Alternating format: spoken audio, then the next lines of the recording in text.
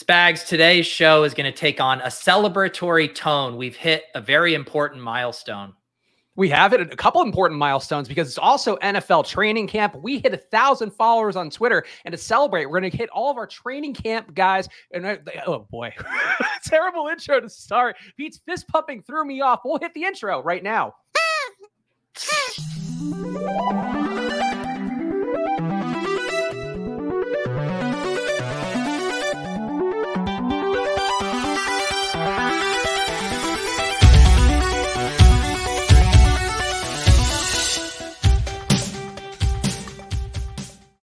Let's take that one from the top.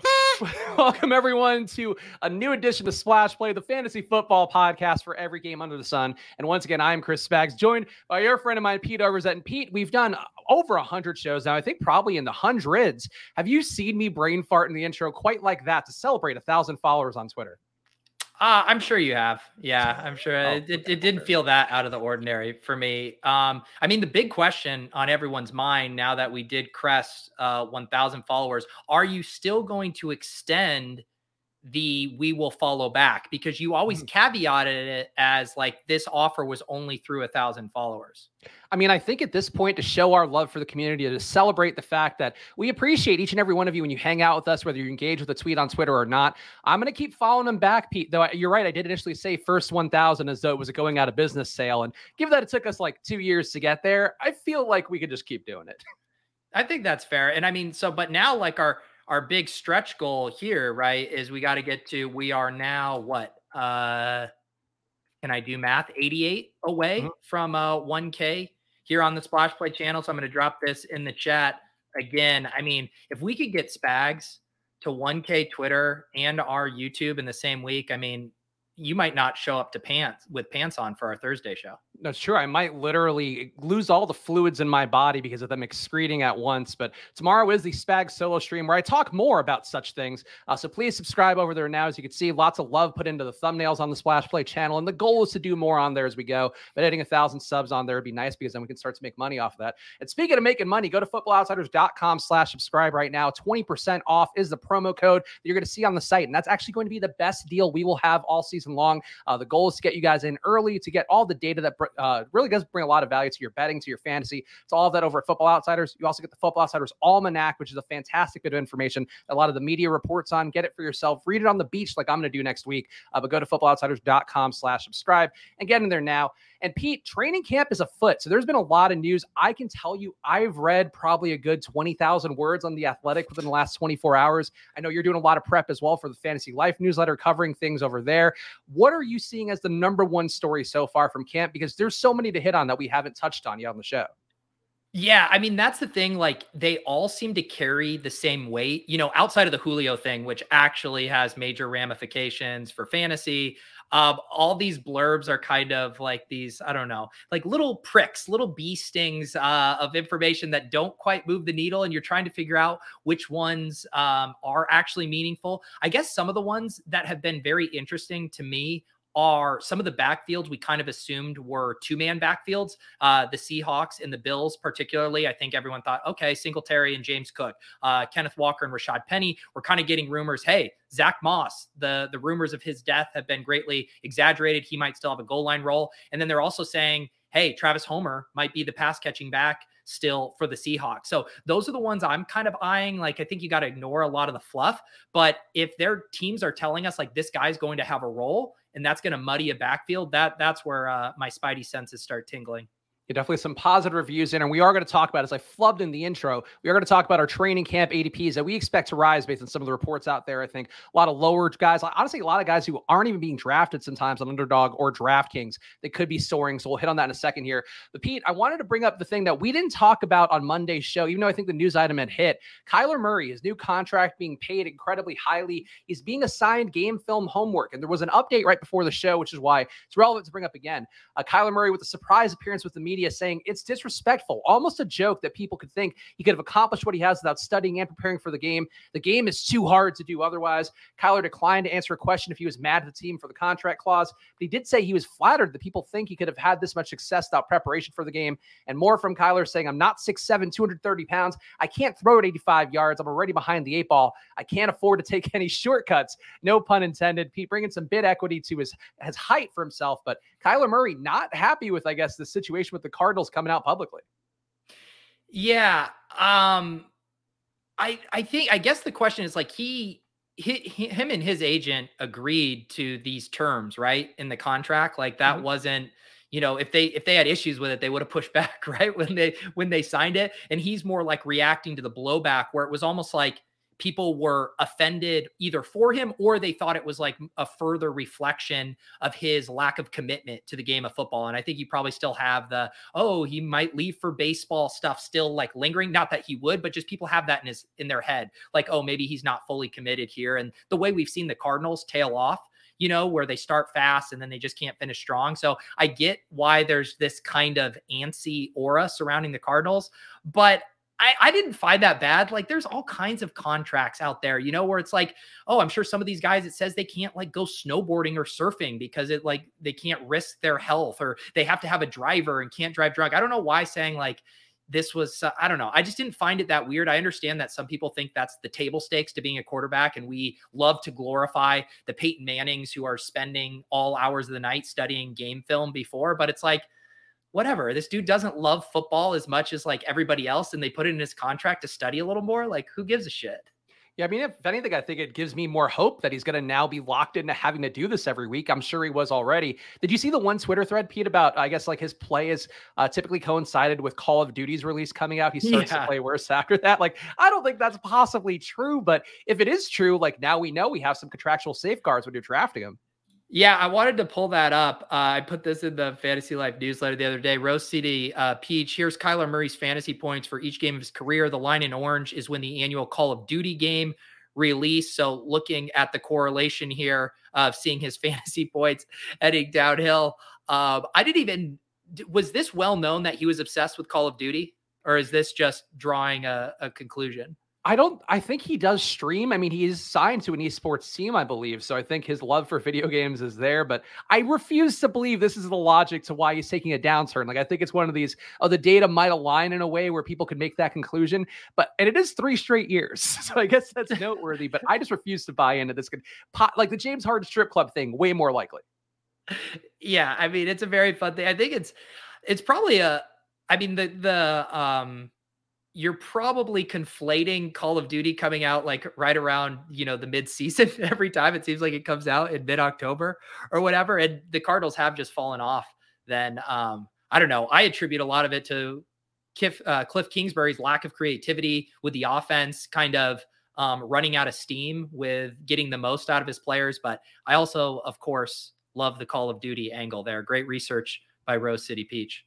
So some other news items we could speed around here fast before we talk about our training guys as ADPs are going to jump. Ja'Marr Chase and Justin Jefferson both giving quotes about being 2,000-yard receivers. Also worth pointing out, Joe Burrow did have an appendectomy, but that's not going to affect him too much. He'll be out of camp a little. He'll be fine.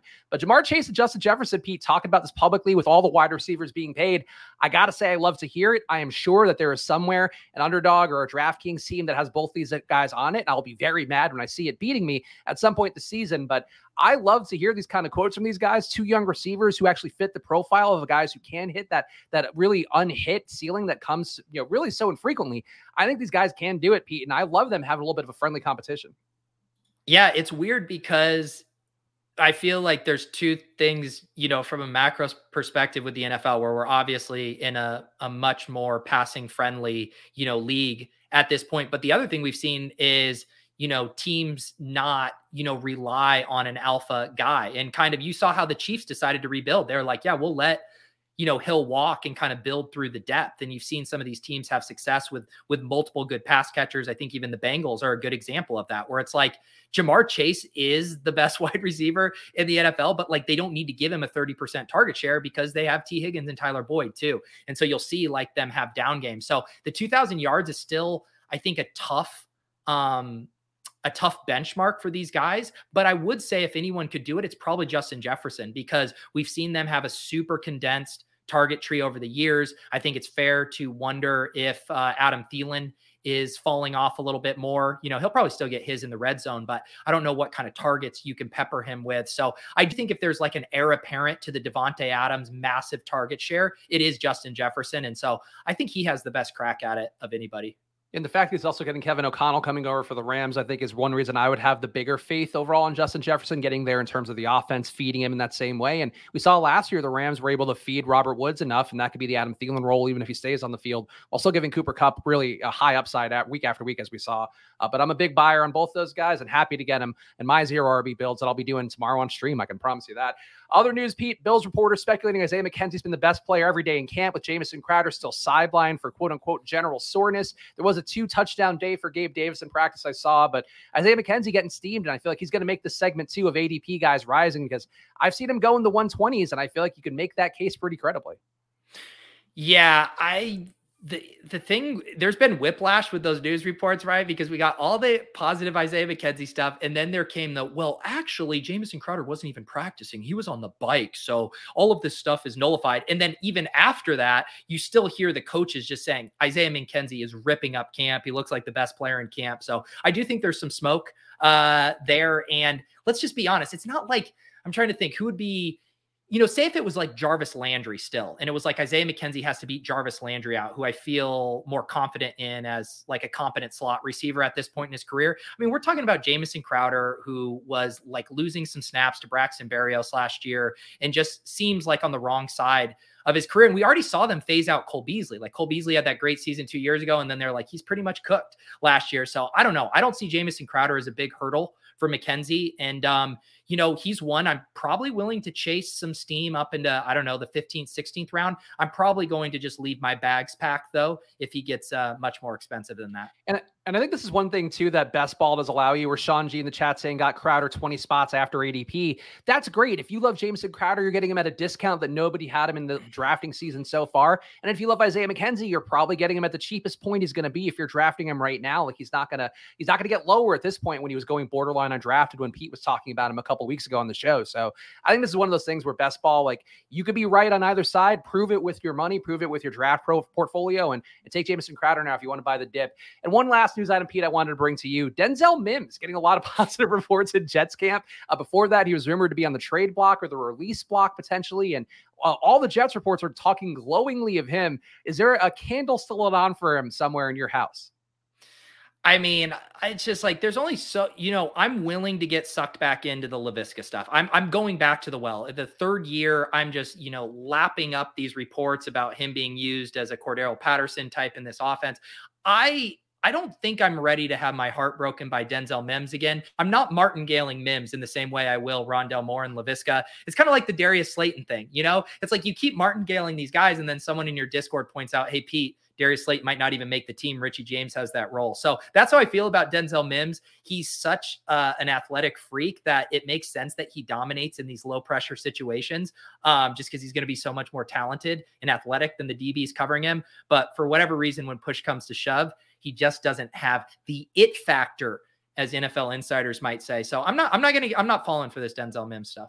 So I've enjoyed a lot of your conversations with Brick about Best Ball, and I think I would ask you then, let's say you had 12% Corey Davis. Would it not make sense now to take 4% Denzel Mims to get to that 8% overall between the two of them?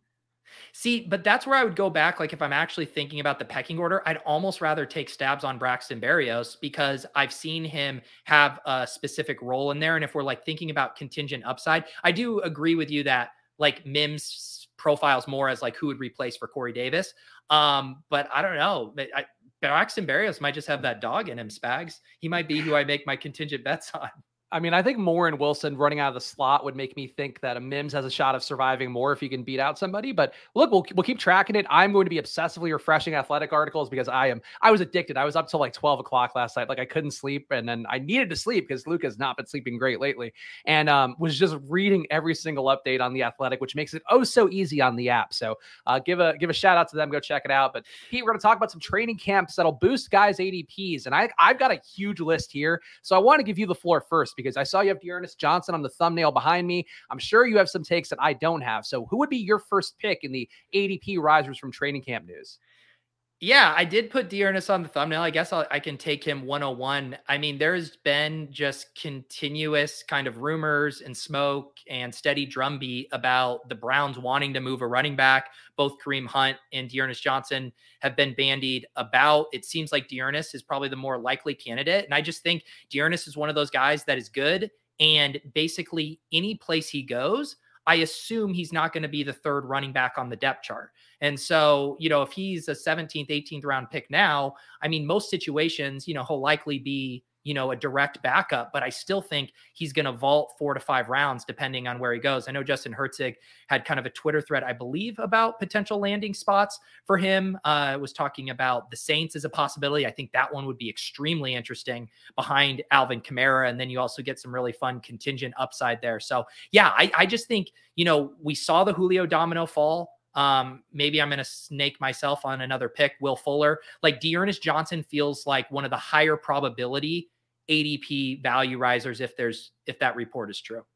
So I'm going to take a guy that I think we might have gone different ways with our approach to this one, but George Pickens to me is a guy who fits a lot of the profiles we talk about, and coming out of the draft, a guy who has shown college production at a high level, also landed in a situation where it didn't seem like there was a clear pathway to reps. So he's being drafted or was being drafted the 150s, 160s, I think, on Underdog. I should pull the ADP numbers, but I didn't do that. But Pickens is starting right now for the Steelers. He's projected to be outside alongside Deontay Johnson with Chase Claypool running in the slot. And I think overall, Pete, this entire Pittsburgh offense, I mean, if I could put a claim in for the wide receiver group, I think they're all going to rise. But Calvin Austin also had some pretty big highlights, I guess, in practice, a 60-yard catch and run touchdown. Like, I think people are going to buy in on this offense more, but Pickens, I think, will benefit just because I don't think people thought he was going to see the field. And now he's running with the first team already, which I think is all upside for him. So I agree with you in general. The only reason I'm pushing back is because I think even if like George Pickens has the most insane training camp, like bearing an injury to Freiermuth, Claypool, or Deontay Johnson, I think it would be hard for him to move more than a couple of rounds. And basically, as a good proxy for it, we've seen this team on Joshua Palmer already, and we've seen this team on Jalen Tolbert. But like without an injury, they're just kind of capped. Like the way it works is like you can only move up a couple rounds when you're, the wide receiver 3 on a team. So that would be my only pushback on Pickens, like being a massive ADP value riser. Interesting, because I think he is going to go up a good amount just by the virtue of starting, and I think that's kind of the signal people are worried about. Same thing for Alec Pierce, who apparently caught a nice 25-yard bomb from Matt Ryan, one of the few deep throws that they had in Colts training camp so far, where they're deliberately working a lot on the short-range stuff. I think he and Pierce right now going in the 150s, 160s, I think Pickens and Pierce, rather, that is, are guys that are going to come up to me the 130 range, like high 120s wouldn't shock me, just because they're the mystery box, but they're definitely getting reps in a way that I think has some appeal. Another guy, Pete, I'm going to throw to you, and this is not going to be a surprise, but I think we need to plant the flag now. Trey Lance, to me, is going too low, and I think he's going to end up going ahead of Russell Wilson. I think he's going to be going reliably around where Joe Burrow does. The hype is starting to get there really in a big way. He's looking great in camp. The rushing upside is going to be there. The fact, too, that the Niners line is not going to be that good probably also gives him some sneaky upside there. I think he's a dude where, like, the mainstream kind of redraft people, season-long people are starting to get on now, but I think it's all going to result in him bubbling up by a good amount, and I think he's going to be the QB that jumps the most over this next few weeks. Yeah, and he's already been moving up. I thought it might be a little quicker, where it was like a big jump, but it's been just kind of steady. We basically have full confirmation now. Kyle Shanahan has come out and said, we are done with Jimmy G. This is Trey Lance's team. Now, all of a sudden, we're starting to get really glowing reports about Brandon Ayuk. And so when you start, if you're a drafter, you're in like the normie drafter mind, and you're like, all right, I have no questions about Trey Lance starting. I like George Kittle. I like Deebo Samuel, and holy cow, Brandon Ayuk is having a massive camp. Like, this is an offense I want to bet on. And so I agree. I still think I want Hurts over him. Hurts is ADP right now, 63. Lance is all the way up to, where is he? 78. I think he has about 15 more spots to go to where it's like Jalen Hurts goes off the board, and then boom, you have Trey Lance. And the other thing that makes that easy is, even though I like Elijah Moore and Devonta Smith in that range, Drake London, it still is a bit of a dead zone there at the back end of the 6th, early 7th. You're looking at the Josh Jacobs, AJ Dillon, Amari Cooper, Adam Thielen. So that just feels like a logical spot where people will feel comfortable grabbing that high upside quarterback. And it's worth pointing out to me too, Trey Lance was going in the 100s on DraftKings for a while. Now I think he's at 92. I think that's going to come up more as well. And I'm observing too that DraftKings is just a little bit behind Underdog in terms of the ADP movements, whether that be because of the way that they're released or whether that's just because DraftKings drafters are a little bit less sharp. But I'm just going to point that out for Trey Lance. Pete, I'm going to give you 2 picks here, and we can also speed round through all of mine if you want, if you don't want to keep playing this back and forth game. No, I have some too. It's also funner for me to just poke holes in yours and tell you why you're wrong. Fair enough. It's hurtful, but go ahead. Take one more guy then. Well, I'll do another obvious one. And I think it's an interesting one because if it weren't for the Julio signing, Chris Godwin would have rocketed up because we're starting to get really bullish news on his recovery. It's been almost bizarre, like all the Twitter doctors and the Twitter doctors catching stray these days from Michael Thomas. But, they were like, 9 months minimum. It would be irresponsible to rush him back. And then here we have the team saying like, hey, he's good to go, or a version of that saying that they're very optimistic. He's going to be playing early on in the season. And so I think, my thesis, and I talked about it in my players to target video on the Deposit Kingdom YouTube channel, was that if Chris Godwin was completely healthy, I think he would be a back into the second round pick and going ahead of Mike Evans. So the Julio stuff complicates it a little bit. But I still think as we continue to get more confirmation that Godwin isn't going to miss more than, let's even say, a month and be generous, I think he has to move up at least into like the back end of the third round. And you already start seeing him creeping up. I've seen people say he's gone in the late fourth. So I think that's just a matter of time that Godwin really inches up here. Yeah, I think you'd advocated too buying him when he was going in the 60s, and I started dipping in a little bit more there when Russell Gage came up to an untenable level. So I think this really speaks to the case of what Pete's talked about a lot that I've tried to adhere to this year, just drafting all off season long, and then you get these guys at some discounts and you're drafting relative to the news out there. And now that Godwin's ahead of schedule, not being on the pup list is a big win for him. Do you want to take another pick here, Pete? Let's see. Another pick. Well, one that's I've just noticed, and I actually made the case against him today in the newsletter, which really pained me, was Ramondre Stevenson. But you could tell, so everyone on fantasy Twitter yesterday got duped by a report where it said he was running with the ones, and then everyone clarified that was like from some previous practice, and Damian Harris has still been running with it. But what I learned from that was how badly we collectively want Ramondre Stevenson to be the lead back for the Patriots. Like everybody wants it. It's like the Tony Pollard thing too, right? It's like we all want him to be the lead back for the Cowboys. And yet I still don't think that's the most likely outcome. But let's just put that aside. I think Ramondre's steam is going to continue to get pushed up. Like at this point, I could see him topping out where like AJ Dillon is if we continue to get good reports, because people like this offense. They know they want to run the ball. And we have zero question marks about Ramondre's talent, the fact that he can catch balls, the fact that James White is going to open the season on the PUP list and might not play for a while. Like everyone is just fully ready for Ramondre blastoff. And I really think he's going to continue to climb a few rounds. Yeah, I'm with you. I have a lot of Ramondre. I'm happy to be there. His ADP started to come up. I think people are willing him to get where they want him to be. So I think that's a strong take. I'm going to take one more guy, Pete, that I think just is going undrafted a lot. Actually, I'm going to take 2 back-to-back that I think are guys that are going to start to materialize more. Not going to soar where they're going to be 10th round picks, but should be probably 15th round-ish on Underdog, maybe a little bit less on DraftKings. Jauan Jennings is the number 2 receiver for the Niners right now, or the number 3 rather. Number 2 right now because Debo's not practicing. I think he's going to get enough work to justify his existence. I think too, if Debo or Ayuk go down, you talked about the positive reports for Ayuk. Ayuk looks great, but all it takes is them getting one of those guys down. All it takes is one of them, just getting rotated in a little bit more with Jauan Jennings. He's shown the upside. He's in the mix. Like, I think he deserves to go more. And I think to me, he's going to rise because of the Trey Lance side. People want that double stack. It's going to be hard to get Debo, but maybe hard to get Debo and Kittle together. I think it's a spot where Jauan Jennings just kind of becomes that natural backdoor stack guy. So to me, he's going to come up in a good amount. And I think I'm happy that I've taken him a lot in the 18th round.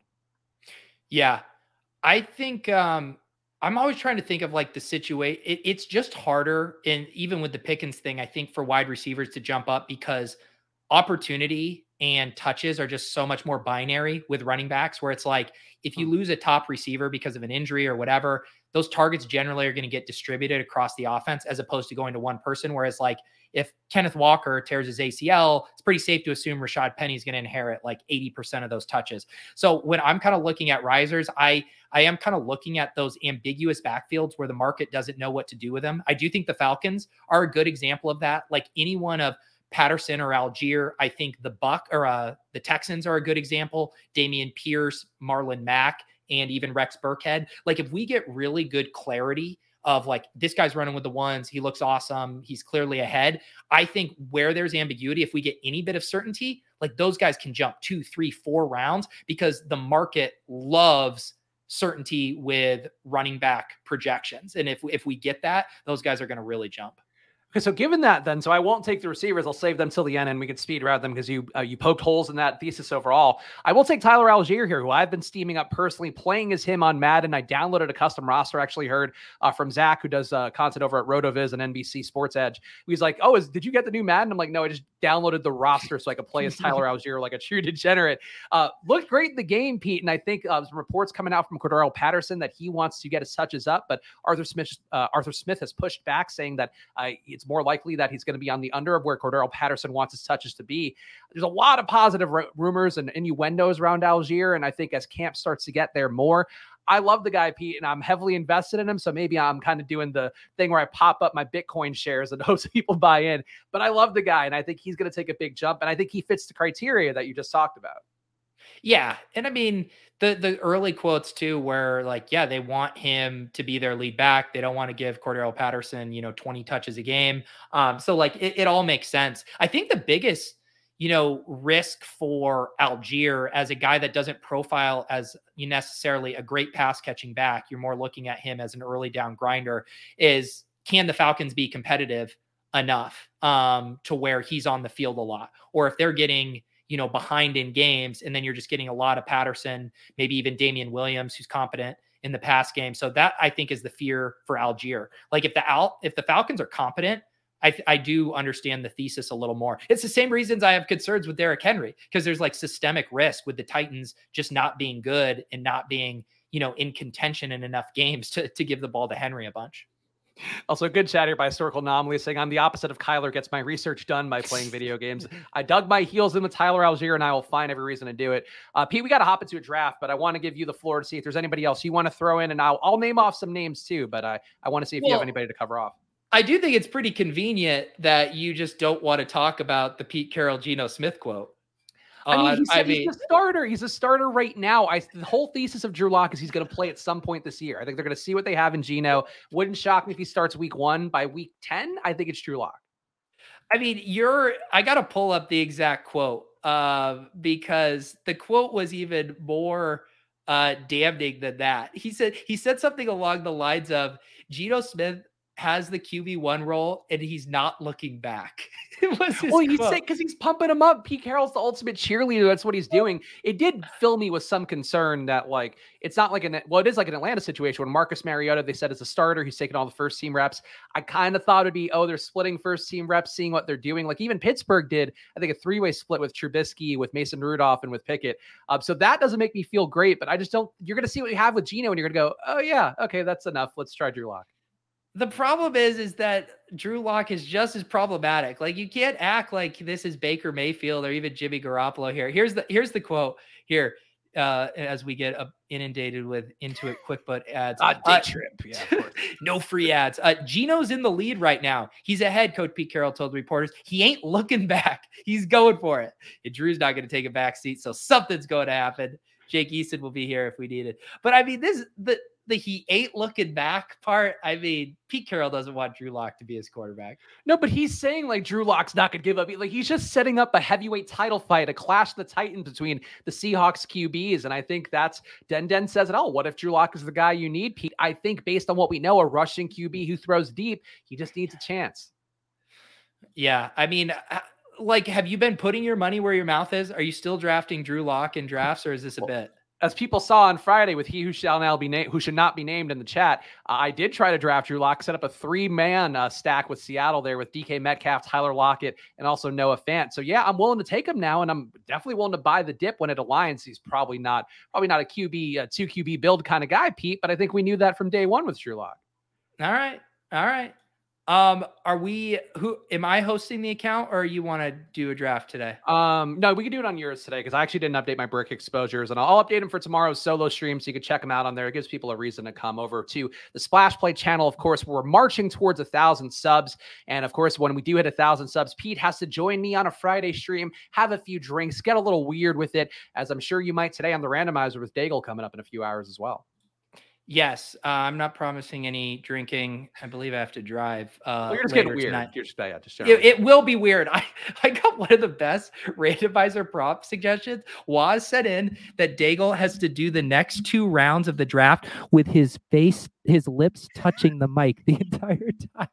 I love that. Also, people are confused by the tiny hats. If you missed the intro, which was, of course, a tour de force as always, I did, in fact, say that we did get 1,000 followers on Twitter. We're also closing in on 1,000 on YouTube. So that's why it is, in fact, a celebration here.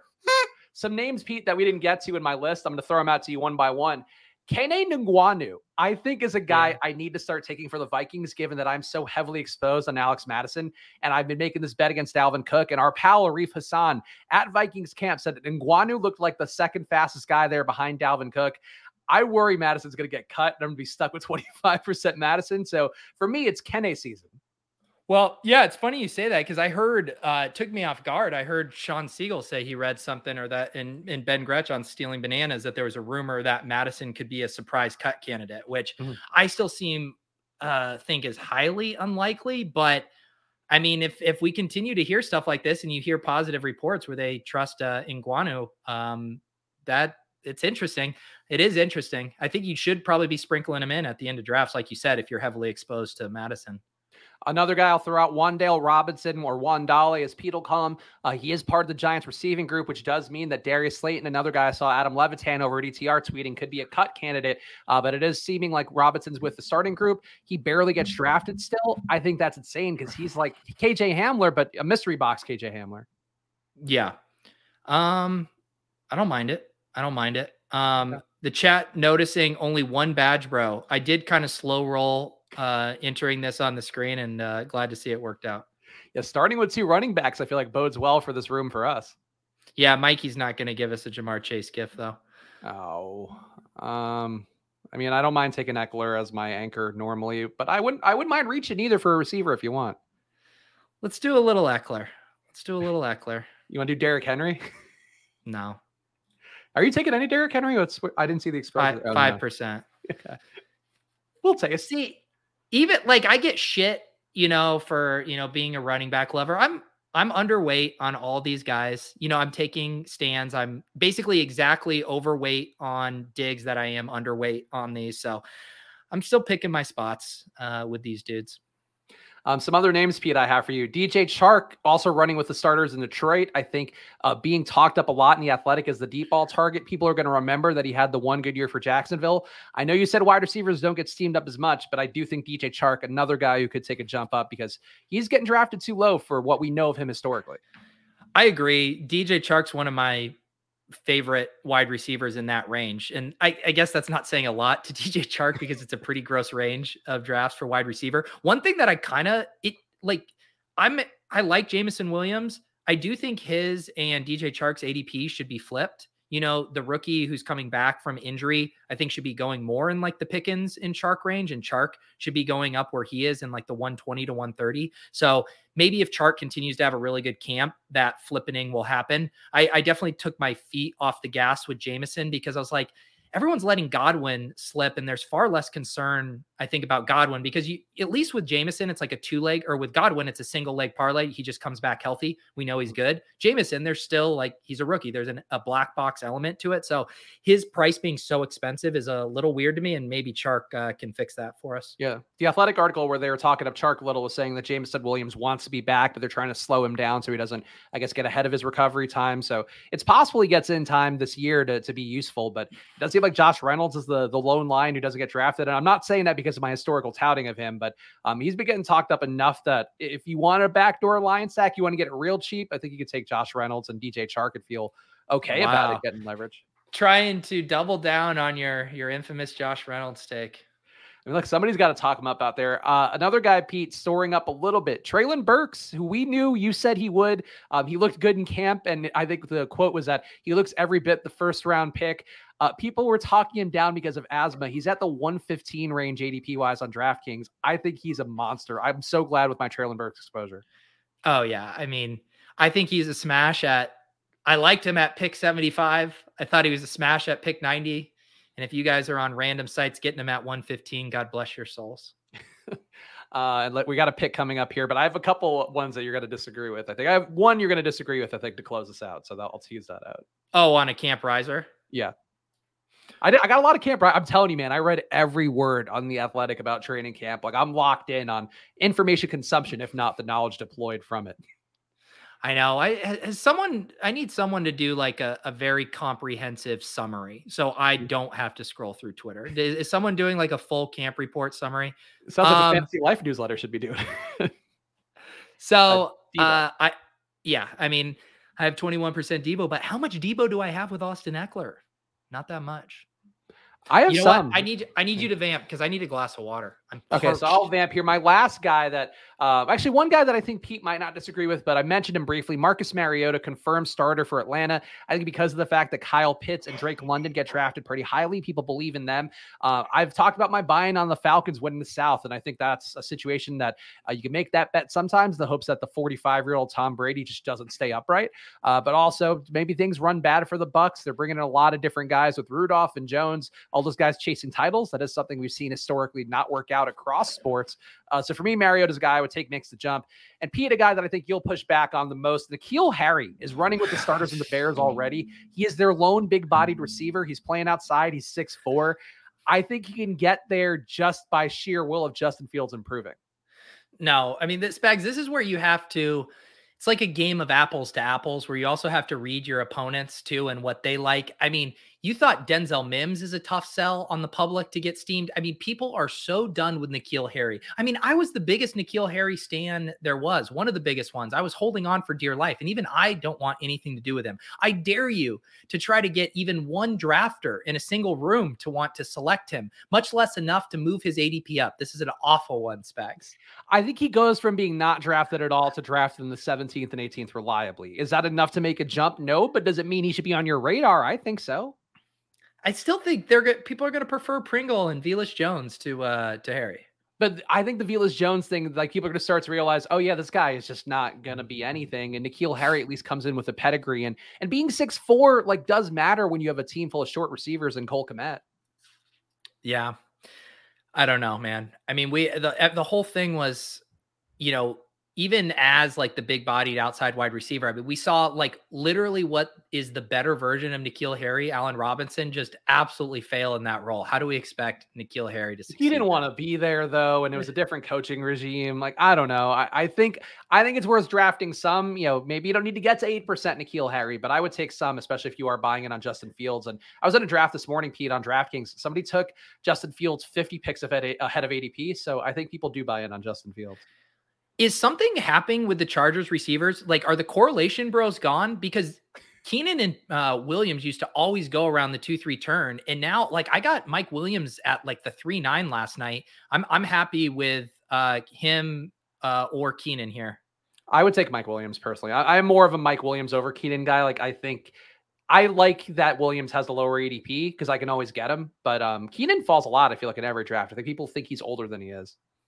Yeah, it's just interesting that I wonder if this is a reflection too of, you know, we're starting to get more drafters, new drafters to BBM3, and a lot of the early drafters, and I don't know, hot dog suit, you know, how did this happen? But they were all taking, you know, Mike Williams and Keenan Allen with their Cooper Kupp teams. And now you see a guy here take Josh Allen. Like if that does not signal, all right, I'm going to pass on the correlation and the wide receiver here to reach on Josh Allen, I feel like we might be in a new era of these BBM3 drafts. I mean, isn't this what I guess part of why you guys always advocate for a barbell? And I say you guys, like the people who've been doing best ball for years. Like I'm certainly a carpetbagger coming in with my DFS background and hoping that I can turn it into something.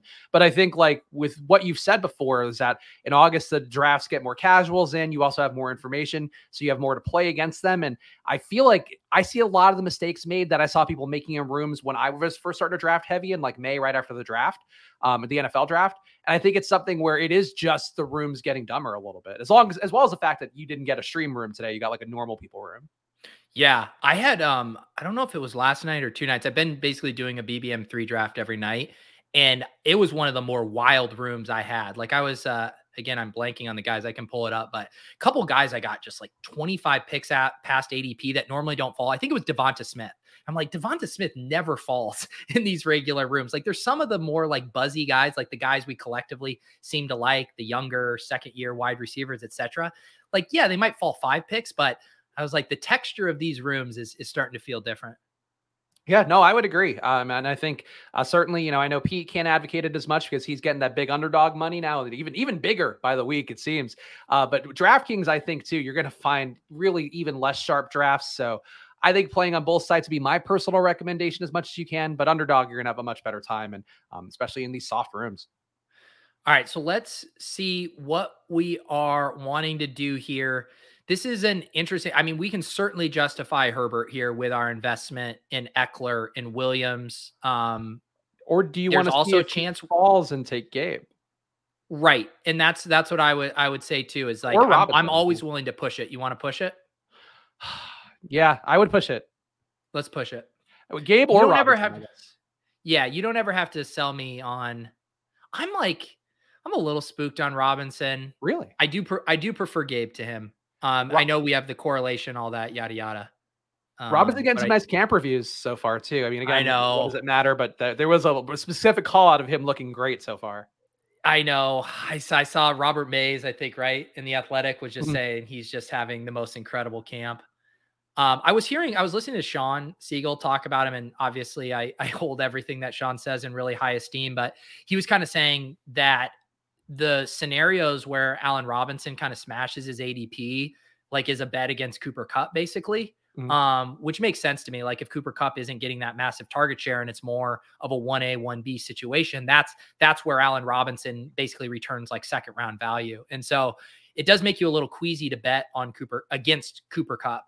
So I don't know. I still feel like Allen Robinson is kind of being drafted close to a ceiling right now. Like I think he can give us what Odell Beckham gave us down the stretch, where he's like a factor in the red zone. We know he has that role, but he still seems to me more like a 5 to 6 target a game guy with a red zone role than this target hog in this offense coming at the expense of Cooper Kupp. Robert Woods was still getting targets. Like that's the one thing that stood out to me from some of what I've seen people talking about and how this Rams offense could function. So I think there's room for Robinson to get there. And then you're basically saying that Cooper Kupp runs slightly less good on touchdowns, or they score more points, both of which I think are completely plausible. So I think there's room for Robinson to get there and still have Kupp be good. It's just like, I think it's the most likely outcome that one of Chase or Jefferson passes Kupp up this year, just because Kupp kind of levels out. And those guys are young and more athletic and also in offenses that should be better. And I think those are things that like stand out to me as like, that's how Kupp is not quite as good. He's not wide receiver 1, but he's still like a top receiver. Yeah. And like Joey says here, I agree with this, but the bar for Stafford elevating A-Rob to his best year ever is so low. Like I think A-Rob delivering on his 5th round ADP would like merit his best year ever. And so I'm just saying, I don't see scenarios where he smashes it. God damn it, Mike. There was no reason for Mikey to There was no reason for him to do that. But I'm happy to take Deontay Johnson here at pick 54. So you wouldn't take Robinson now either? But we can because correlation, bros. Yeah, week 17 is all that matters, Pete. I'll do it. Nothing. This is what I end up doing on shows. I build up this monster case against someone and then begrudgingly select them.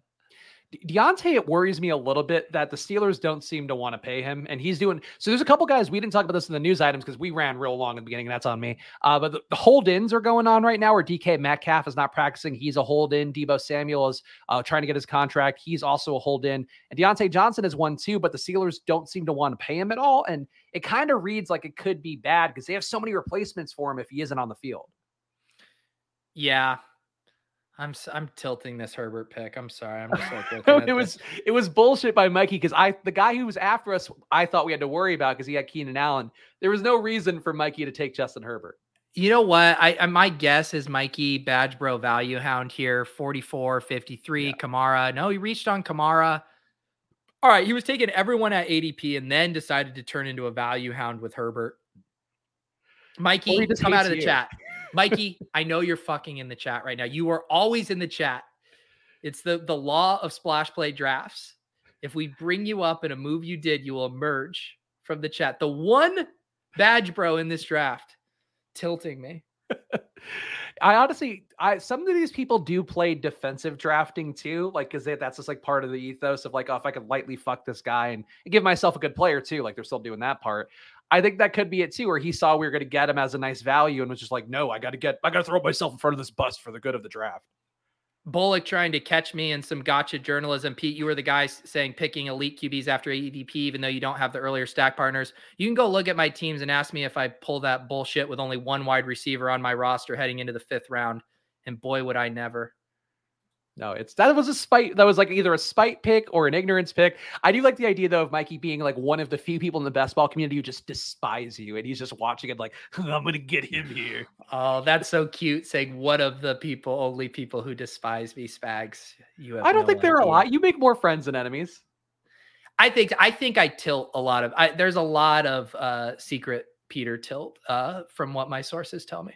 Oh, for years of the ground, people coming back and going like, "You're not going to believe what so and so said." Trust me, I'm in my own group chats. I know how this stuff works. Oh, all right, interesting. I'm here to make friends, guys, and be mean to the fantasy flock guy. Those two things equally. In tomorrow's stream, you'll see more of that because I can't help myself in a 2-hour stream of having to fill airtime without making fun of somebody. Let's see here.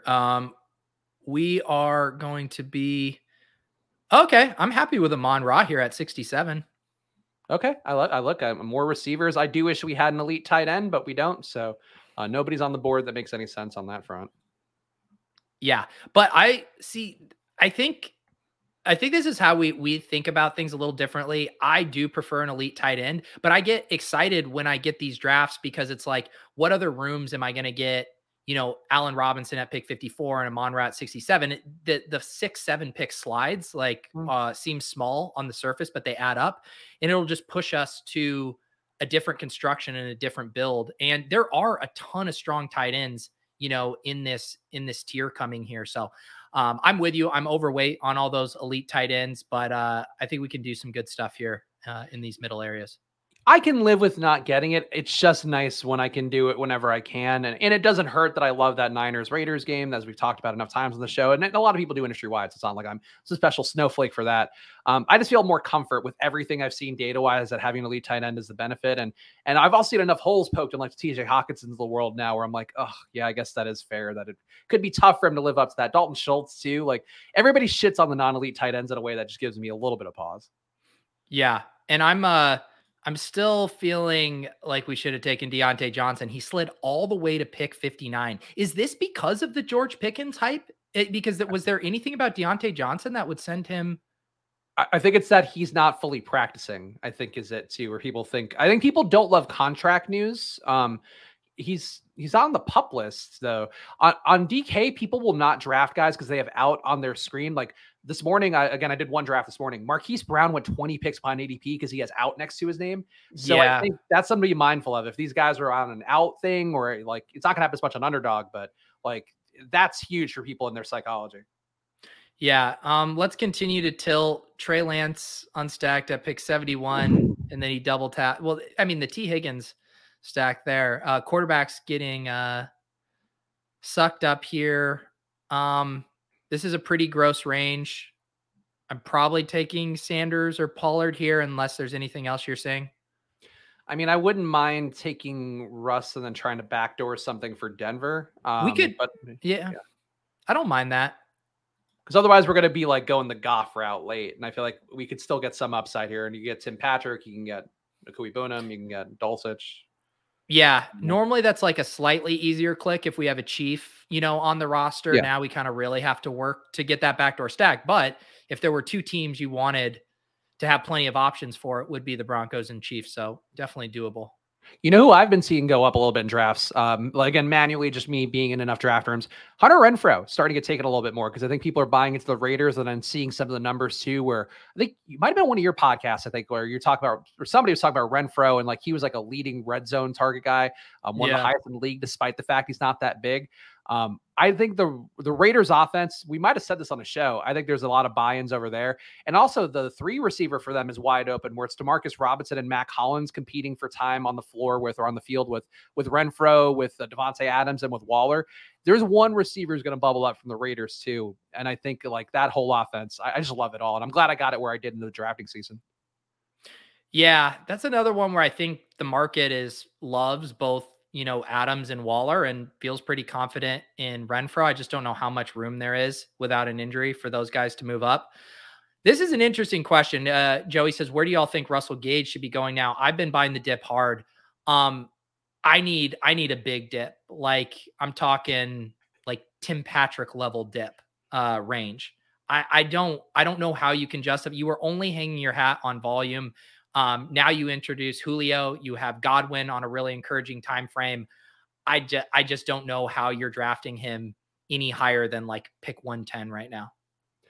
Yeah, I was going to say like he's still cool to me in like the 90 to 100 range, but Julio being there is not great. Rudolph too is like a bigger part of this offense, at least in terms of like how they're talking to him in the media and all of that, where like he took the number that Julio Jones would have wanted jersey wise, Kyle Rudolph did.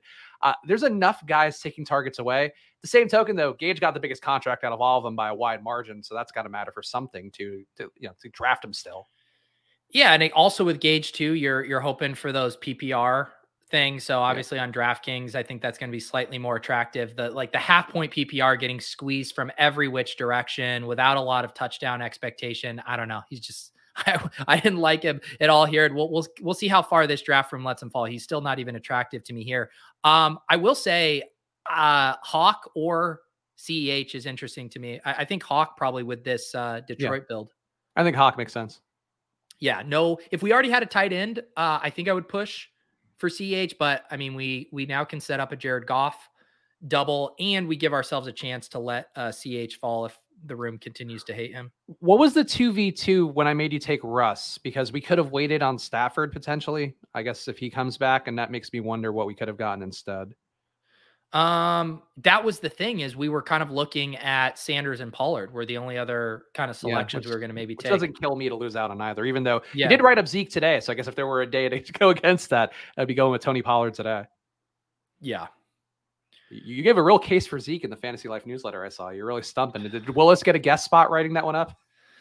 You know what? I've found, like, I did it today. I wrote that it was so disgusting for me to do. I do like the exercise of making cases against it's like, I don't fucking like Zeke, but like it is good. It's a good exercise to like interrogate and actually put your thoughts down on paper. And the same thing with Ramondre. I love fucking Ramondre, but I can build a case against any player pretty much, like just don't ask me to like build a case against Jamar Chase or something. But outside of that, I think you can make a pretty good case against a lot of players, and it really helps crystallize your thoughts. So I do appreciate those exercises. I would say that was always one of my favorite Matthew Berry columns, of course, the Fantasy Life namesake, where he would do like the 100 stats and just kind of put them out there. And it's like, you could read whatever you wanted to this. You could read too much, or you can just take it as what it is. And I think that always has been a case that you could make, is like, you could take the data and put it whatever you want. If you want to buy in on the projections and all of that, like I know a lot of people are, then yeah, you'll probably love Zeke because he's gotten a ton of touches and was also really good before he got hurt last year. But if you buy what, like, his contract is ending, Tony Pollard's younger, Tony Pollard's look better in every carry, every catch.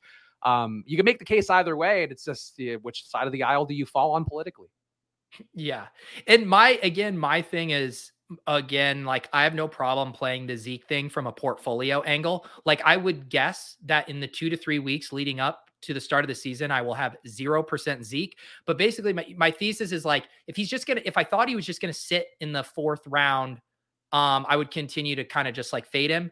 But if the market's telling me I think he's going to move up into the 3rd round, which is kind of the vibes I'm getting from these training camp reports and people kind of buying in a little bit more, then it's like, all right, I'll take a few stabs here, because it's the same thing with Kamara. It's like, I don't mind him at the back end of the 3rd. I know I'm not going to be drafting him in the 2nd.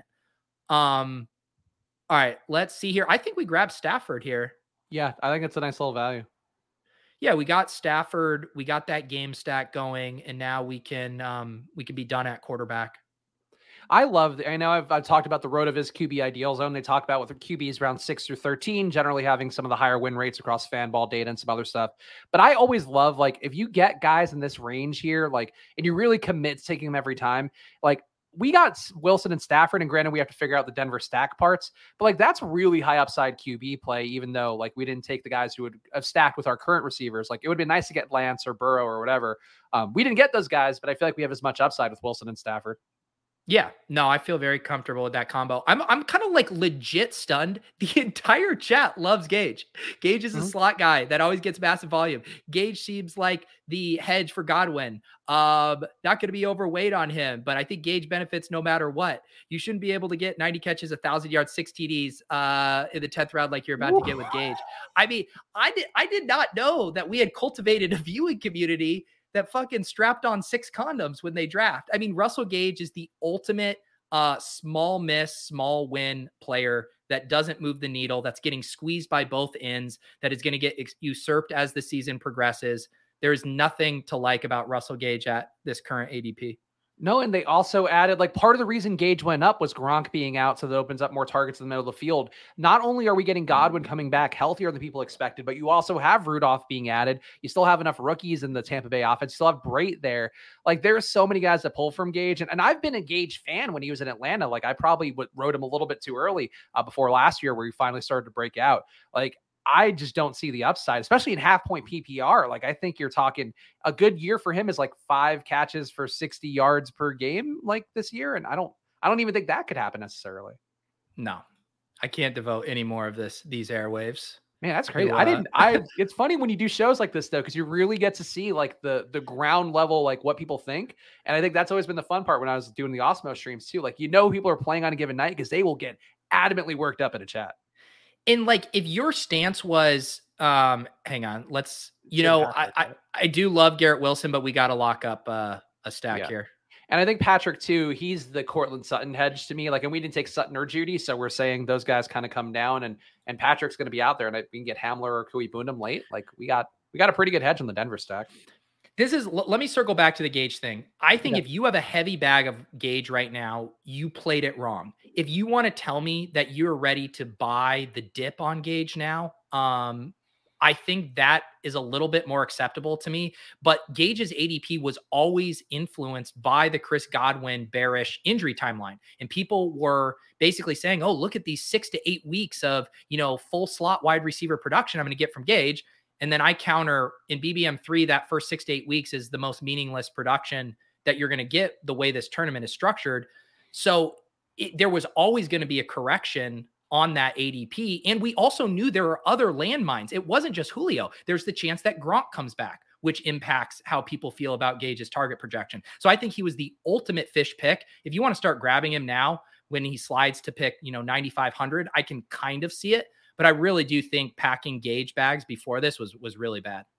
Yeah, I got Gage 5%. It looks like I'm looking at my Brick HUD, of course, which you can get for yourself at brick75.com. I think he's got a 2-day trial going, and it's worth putting on the screen as Peach is showing you guys here. I got Gage at 90 overall ADP and 5% of him. So, like, I got him in a discount relative to whatever the 69, 68 range he was going. And now, like, I'll buy back in again if he gets to like 110. Like, I think that was the move. And even my 90, like, I feel like I could have gotten better here by just waiting a little bit longer. So people who got him in like the 50s and 60s, like, pray for your teams because I don't think there's any shot. And I'm going to pray for you at night. I'm going to pray for the Russell Gage drafters.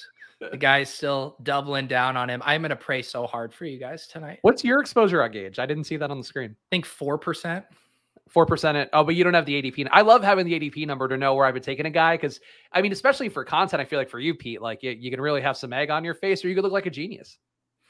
This is why I don't mind hanging it out all here in the laundry. I'm just not that fun because I'm the too scared to have player takes guy. So you see all my smoothed out exposures here. Why don't you just take a fucking stand, Peter, like a man? You can't win with structure. Draft the best players. I wanted Ronald Jones there. We can't take Isaiah Spiller. Cole Kmet would be a fun bring back in our kind of Detroit, Chicago little mini there. Anything else you're saying? I mean, Darrell Henderson, I guess we could take. I mean, because we took, honestly, I think Kmet makes sense too. Yeah, let's do Yeah, Kmet. Do Kmet. You yeah, love let's Cole do Kmet. Komet.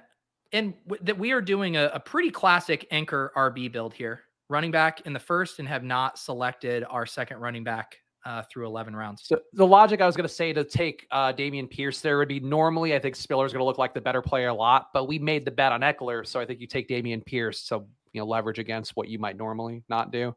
Yeah, but Cole Kmet's pretty solid there. yeah. See, Alan says he got Gage at 141 on first day of BBM 3. I'll rubber stamp that one for you. That sounds nice. That's about. Oh, who's another guy we didn't talk about in the training camp ADP is going to go up? Brian Robinson is going to go up because he sometimes doesn't get drafted at all. And he's the short yardage back. And they've outright said like they're putting him in. He's going to run between the tackles because they don't want to hurt Gibson. I think that's really bad for Gibson and really good for Brian Robinson. Oh man, we disagree on these. Really, Brian Robinson is like a poor man's like Ramondre, where he's going to get squeezed from both directions, right? Where it's like he's not going to have a huge pass catching role because of McKissick. Even if Gibson goes down, I have a hard time seeing him really stepping into a big role. He's got 192 ADP on Underdog. I think that can come up a little bit. And I think to me, he's like a 0 RB guy because he's going to have weeks where he gets to the end zone twice, like gets one catch. And like, there's a lot of ways that Robinson, I think, can bail you out of the 0 RB build and give you enough upside week to week and also still matter come week 17. I'm buying in on that a lot. Like the fact he's already getting first team work and he's a rookie, like I think that bodes well. Yeah, I'm even on the field with him. You can tell I clearly prefer McKinnon and Deontay Foreman. I spread out my bets a lot down here, but I just think like the contingent upside for a guy like Foreman is just so much cleaner than Robinson. But apparently, again, you egg on my face. I actually, if you would have said, Pete, how much Brian Robinson do you think you have? I think I would have said like 6 or 7%. So 10% is kind of surprising. Maybe subconsciously, I like him more than I thought. It's funny. How much do you think I have based on how we argued those points?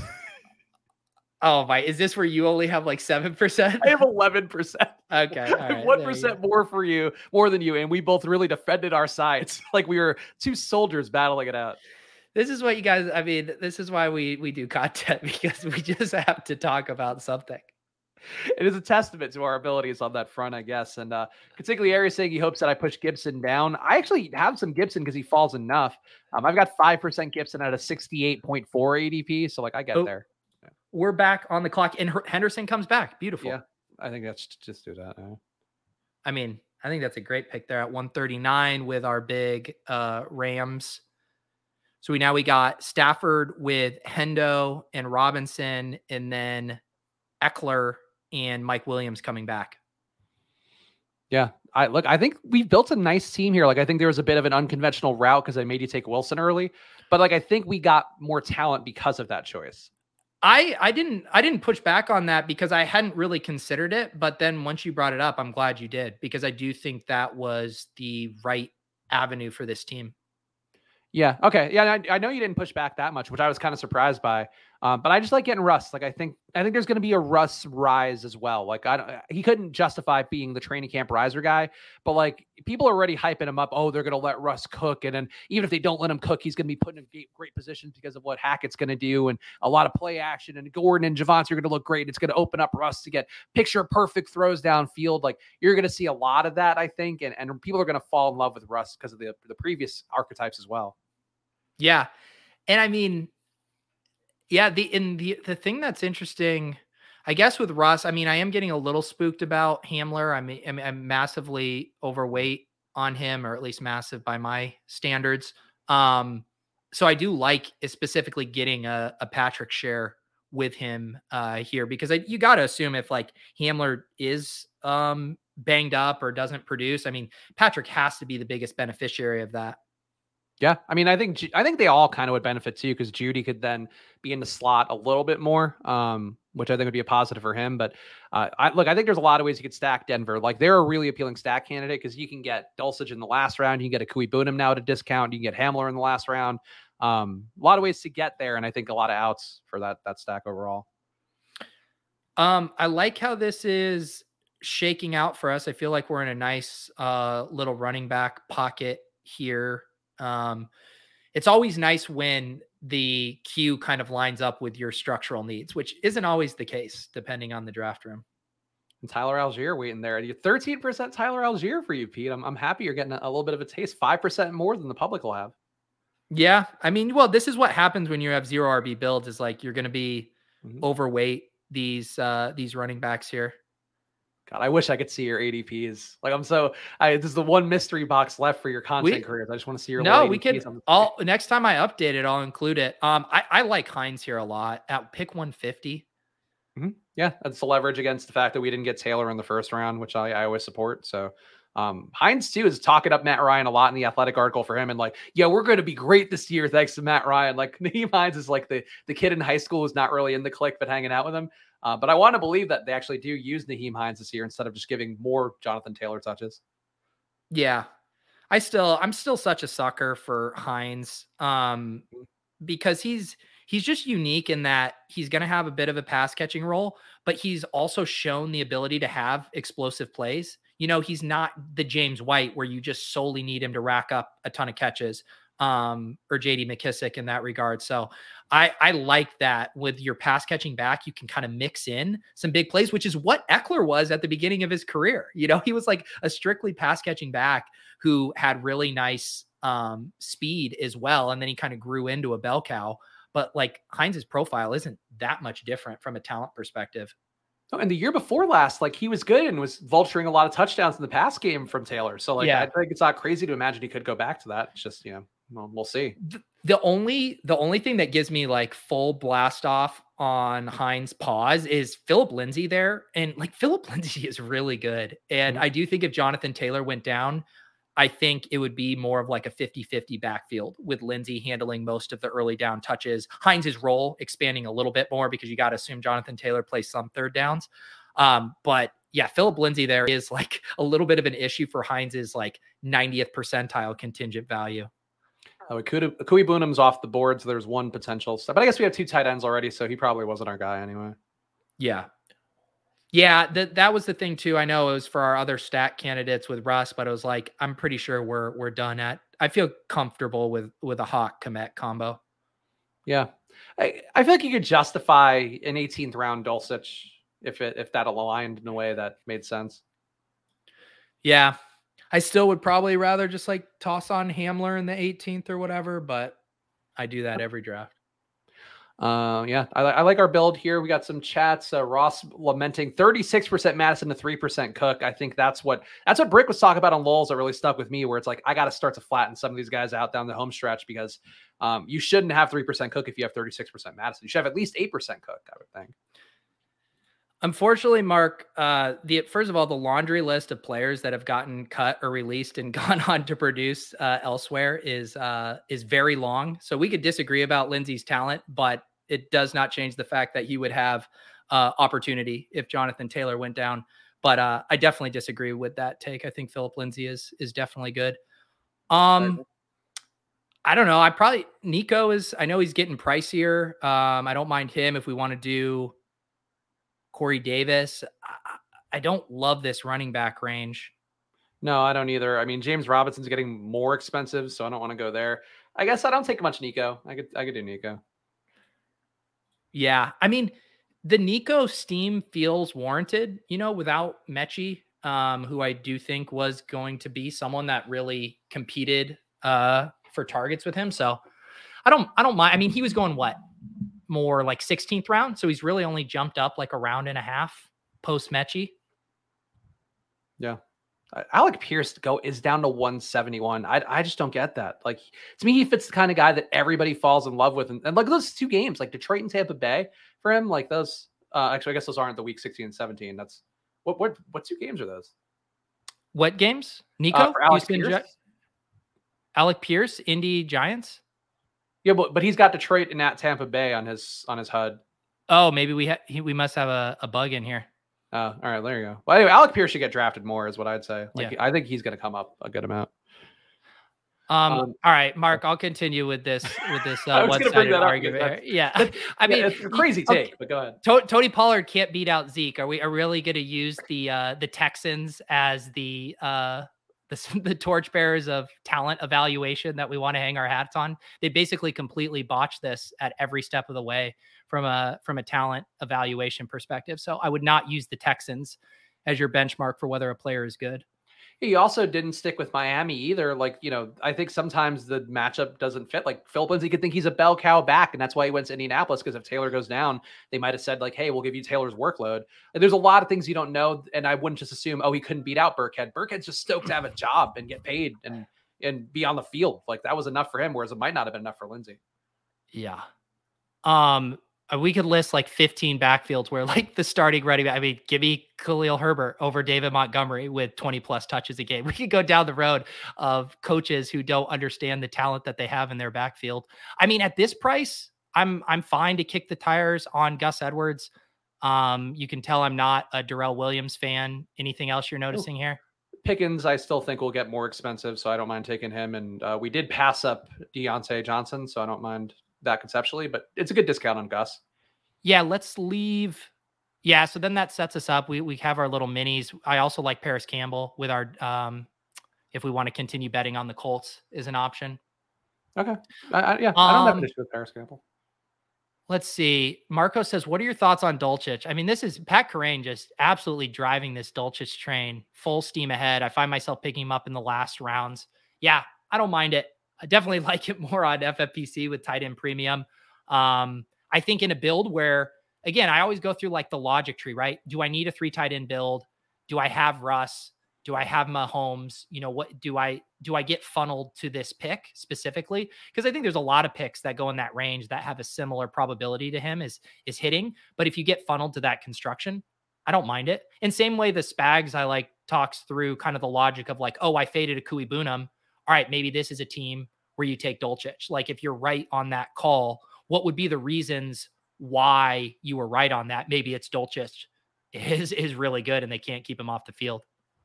Yeah, and I think too that's Silva and I think Levitan were talking up Kui Boonham and just like he's a gigantic dude. Like they think he can hold off Dulcich.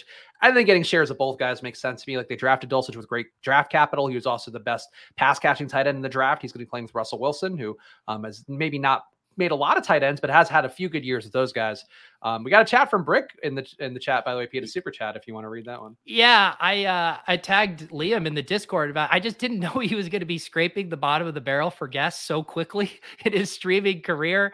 I felt bad.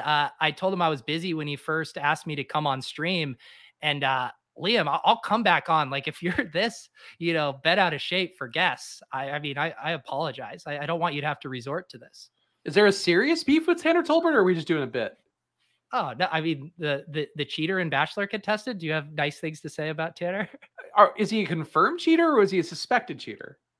Oh, so you're on the Jade filed 150 max into that contest side of things? I mean, me and my pal Chris Randone have talked about it enough, and we've been supporting Bachelor contest. No, I don't know. Yeah, like, Randone, one of the most reliable narrators there is. Liam just wants the views. Like I get it. He's chasing splash play. He's chasing Spike Week. He's got to catch up somehow. And it's the $1 million is only going to get you so far. Bachelor contestants are the way to do that. Is it? We need to ask Osimo how that experiment worked out. I mean, like as somebody who did shows with Randone, he tried his best. He brought a great energy. Okay, this has come full circle. We tried our best. All right, let's see if Pickens falls to us here. I definitely will be stoked on that pick at 188 or 187. So I was going to ask, would you prioritize the value on Pickens over Hamler in our correlation? I would, because I guess the one thing we don't have is a Chief here. But I do, and this goes back to the thing, like maybe if I didn't have 22% Hamler and I'm now basically, when I take Hamler, I want it to be at a little bit more of a discount just now that we continue to get a little more injury news from him. So I'm willing like to push it a little bit. And then if Hamler falls, take him. But, that value on, I mean, you were making the case that Pickens was going to be a big riser. He just slid 12 past ADP. I don't get it, man. Pickens has a good pedigree. Like he's Treylon Burks ish, like in terms of like what they did college wise. So I might be like too deep in rookie world. Like I very much when I saw Calvin Austin being reflected in the Steelers camp preview, I was like, yes, I heard about him. Like everybody loved him at the Senior Bowl and thought he was like a beast. So I might just be too in the weeds now. Where I went Pete last year from loving the old, so now I'm like any guy with a little bit of youth in him. I'm like, yeah, let's fuck it. This guy's gonna be a monster in the right situation. You know. I mean, Spags, the trajectory you were on, you will be a guy that goes to the Senior Bowl next year. You'll be there with your binoculars. You can't even see these guys firsthand and be like, yeah, I think this guy's going to shape up as a 8-catch, 90 yards per game kind of guy. Draft him in the 5th round. Steaming ADPs willy-nilly. If I wasn't going to have a newborn, then I would float Spags and Pete go to the Senior Bowl content trip. Look, I think there's room, Pete. You know, sometimes the baby's got to understand, as Luca has learned. Baby's got to understand. Daddy's got to do content. Daddy's got to do content. That sounds like something on a onesie. Speaking of, we got 135 people watching live on Pete's channel, a dozen more on the Splash Play channel. Make sure you're subscribed to both. Hit the like video on the like button on both as well. I appreciate it a bunch. We're trying to grow these channels up, whereas we can tell, as Pete's shown, the grind is real here. So please subscribe. And David Bell going early. Interesting. I like Jerick McKinnon here to get us a chief and a running back for this build. You good? Yeah, that works. Are we in Dulcich? Like, I feel like we could justify taking Dulcich here, but I know you didn't want to do 3 tight ends. Yeah, so we are let's see, I just forgot I have a meeting at 3:45 and we're running long. Sorry. No, it's fine.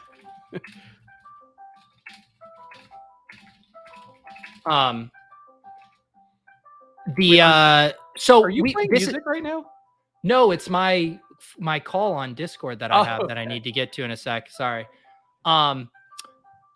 What was I going to say? Now I'm flustered. I think we do technically have a luxury pick. I think with this 2-5-8-2 build, I think you could I would prefer a 6th running back. Well, no, I think it's a true luxury pick. If you want to do Dulcich, I think we can. Yeah, I think I would do Dulcich for the double stack. I just like completing those double stacks if we can, and I don't see how we're adding a ton of value to this running back room. Like if our bet is that Eckler is going to be probably the number 1 back this year. Would be my thought. Yep. I'm just like seeing the problem is it's hard for me because I do like a lot of these running backs. Foreman, I keep trying to get more Michelle, evidently not doing a good job of that. Dearness Johnson, I keep trying to take, he goes there. Eno, you can see I like at 11%. I want to start getting more Beatty, maybe not necessarily on a Gus Edwards team. So, but I don't mind it. The chat seems everyone wants Dulcich. I mean, people want Dulcich. Should we do Dulcich? Karain is an influencer. Karain is the one who drives the views. Like I think on some of the channels out there, like Liam's channel, I think the Spike Week channel too, because I watch everything now. I'm trying to keep up with the Joneses, trying to get all the info I can. I do think Karain spikes views for channels from what I've seen. He is. He's big a draw. Peacock. All right, we could do Dulcich. Why don't we land the plane here so I can get to my meeting. So make sure you are subscribed to Pete's channel. Coming up in a few hours will be the randomizer with the always fun, always a good time John Daigle. So tune into Pete's channel a little bit. I'll be back tomorrow doing the solo stream on the Splash Play channel. So make sure you subscribe over there. At 1,000 subs, Pete's going to have to do a show with me on Fridays drunkenly. So we're going to get wild, but I'm going to get wild by myself tomorrow. So come hang out at 2:30. Follow at Peter Arverzet, follow at Chris Spags, and follow the 1,000 follower at Splash Play pod handle. And we'll be back together with you guys on Monday. See you then. Enjoy your weekends. Was this Badge Matt coming out of the woodwork at the last bit? I hate you, Matt. See you next time.